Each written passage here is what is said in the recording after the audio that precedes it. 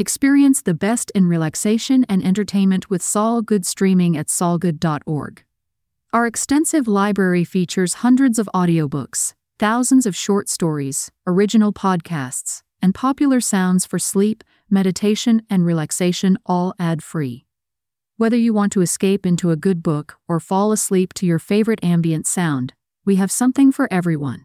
Go to saulgood.org to start streaming and discover your new go-to for entertainment and relaxation. That's SOLGOOD.org. Rediscover the art of relaxation at soulgoodsounds.com. For just $10 a month, indulge in our extensive collection of ad-free, calming sounds. Perfect for those cherishing peaceful moments. Begin your auditory escape today at soulgoodsounds.com. The Babylonian Story of the Deluge and the Epic of Gilgamesh, with an account of the royal libraries of Nineveh, by E. A. Wallace Budge. The Babylonian story of the Deluge, as told by Assyrian tablets from Nineveh. The discovery of the tablets at Nineveh by Layard, Russam, and Smith. In 1845-47, and again in 1849-51, Mr., that is Sir, A. H. Layard, carried out a series of excavations among the ruins of the ancient city of Nineveh, quote, "that great city wherein are more than 16,000 persons that cannot discern between their right hand and their left, and also much cattle." End quote. Book of Jonah, chapter 4, verse 2. Its ruins lie on the left or east bank of the Tigris, exactly opposite the town of Al-Mosul, or Mosul, which was founded by the Sassanians and marks the site of western Nineveh. At first, Layard thought that these ruins were not those of Nineveh, which he placed at Nimrud, about 20 miles downstream, but of one of the other cities that were builded by Ashur. See Genesis, Book 10, verses 11-12. Thanks, however, to Christian, Roman, and Mohammedan tradition, there is no room for doubt about it, and the site of Nineveh has always been known. The fortress which the Arabs built there in the 7th century was known as Qaryat Nineveh, i.e. Nineveh Castle, for many centuries, and all the Arab geographers agree in saying that the mounds opposite Mosul contain the ruins of the palaces and walls of Nineveh. And few of them fail to mention that close by them is Tal Nabi Yunis, i.e. the hill from which the prophet Jonah preached repentance to the inhabitants of Nineveh, that, quote, exceeding great city of 3 days' journey, end quote. Jonah chapter 3, verse 3.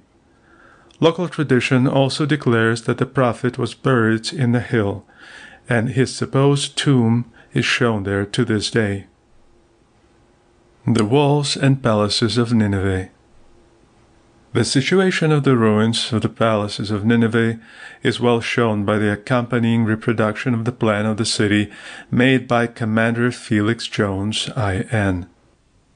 The remains of the older palaces built by Sargon II, BC 721-705, Sennacherib, BC 705-681, and Esarhaddon, BC 681-668, lie under the hill called Nabi Yunis, and those of the palaces and other buildings of Ashurbanipal, BC 681-626, under the mound which is known locally as Tal al-Armushiyya, i.e. the Hill of Armush, and Kuyunjik. The latter name is said to be derived from 2 Turkish words meaning many sheep, in allusion to the large flocks of sheep that find their pasture on and about the mount in the early spring. These 2 great mounds lie close to the remains of the great west wall of Nineveh, which in the time of the last Assyrian Empire was washed by the waters of the river Tigris. At some unknown period, the course of the river changed, and it is now more than a mile distant from the city wall. The river Chausur, or Choser, divides the area of Nineveh into 2 parts, and passing close to the southern end of Koyunjik, empties itself into the Tigris. The ruins of the walls of Nineveh show that the east wall was 16,000 feet long, the north wall 7,000 feet long, the west wall 13,600 feet, and the south wall 3,000 feet. Its circuit was about 13,200 yards, or 7.5 miles. Discovery of the library of the Temple of Nebo at Nineveh. In the spring of 1852, Layard, assisted by H. Rassam, continued the excavation of the southwest palace at Koyunjik. In one part of the building, he found 2 small chambers opening into each other, which he called the Chamber of Records or the House of the Rolls. He gave them this name because, quote, to the height of a foot or more from the floor they were entirely filled, end quote, with inscribed baked clay tablets and fragments of tablets. Some tablets were complete, but by far the largest number of them had been broken up into many fragments, probably from the falling in of the roof and upper parts of the walls of the buildings when the city was pillaged and set on fire by the Medes and Babylonians. The tablets that were kept in these chambers numbered many thousands.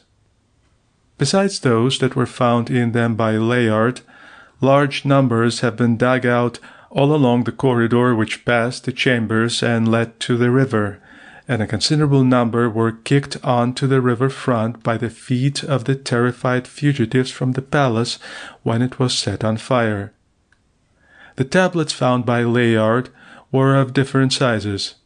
The largest were rectangular, flat on one side and convex on the other, and measured about 9 inches by 6.5 inches, and the smallest were about an inch square.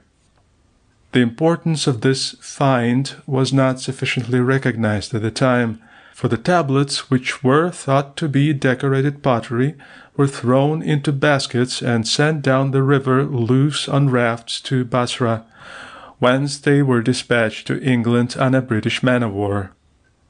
During their transport from Nineveh to England, they suffered more damage from want of packing than they had suffered from the wrath of the Medes.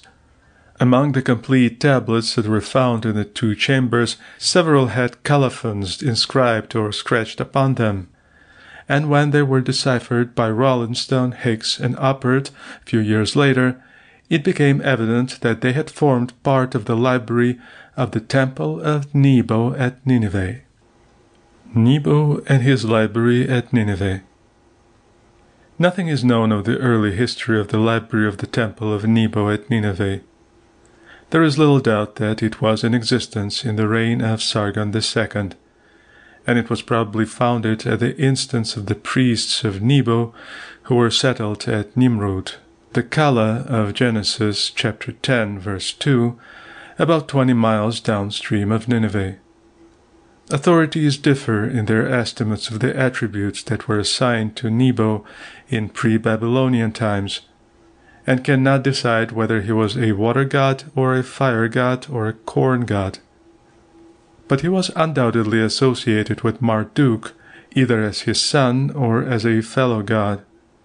It is certain that as early as BC 2000 he was regarded as one of the great gods of Babylonia, and about 1,200 years later his cult was general in Assyria.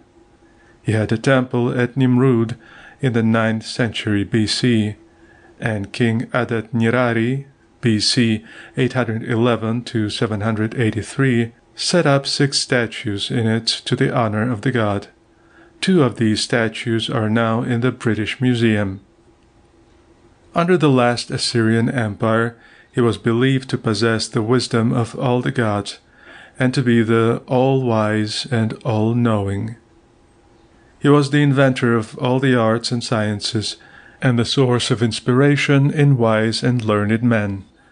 And he was the divine scribe and past master of all the mysteries connected with literature and the art of writing.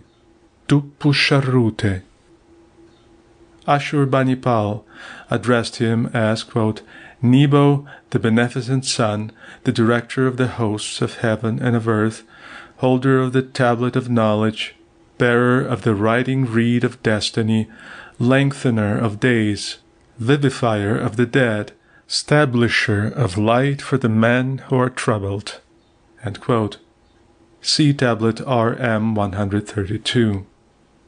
In the reign of Sargon II, the temple library of Nebo was probably housed in some building at or near Nabi Yunis, or, as George Smith thought, near Koyunjik, or at Koyunjik itself. As Layard found the remains of Nebo's library in the southwest palace, it is probable that Ashurbanipal built a new temple to Nebo there and had the library transferred to it. Nebo's temple at Nineveh bore the same name as his very ancient temple at Borsippa, the modern Birs-i Nimrud, viz. Zida. End of section 1.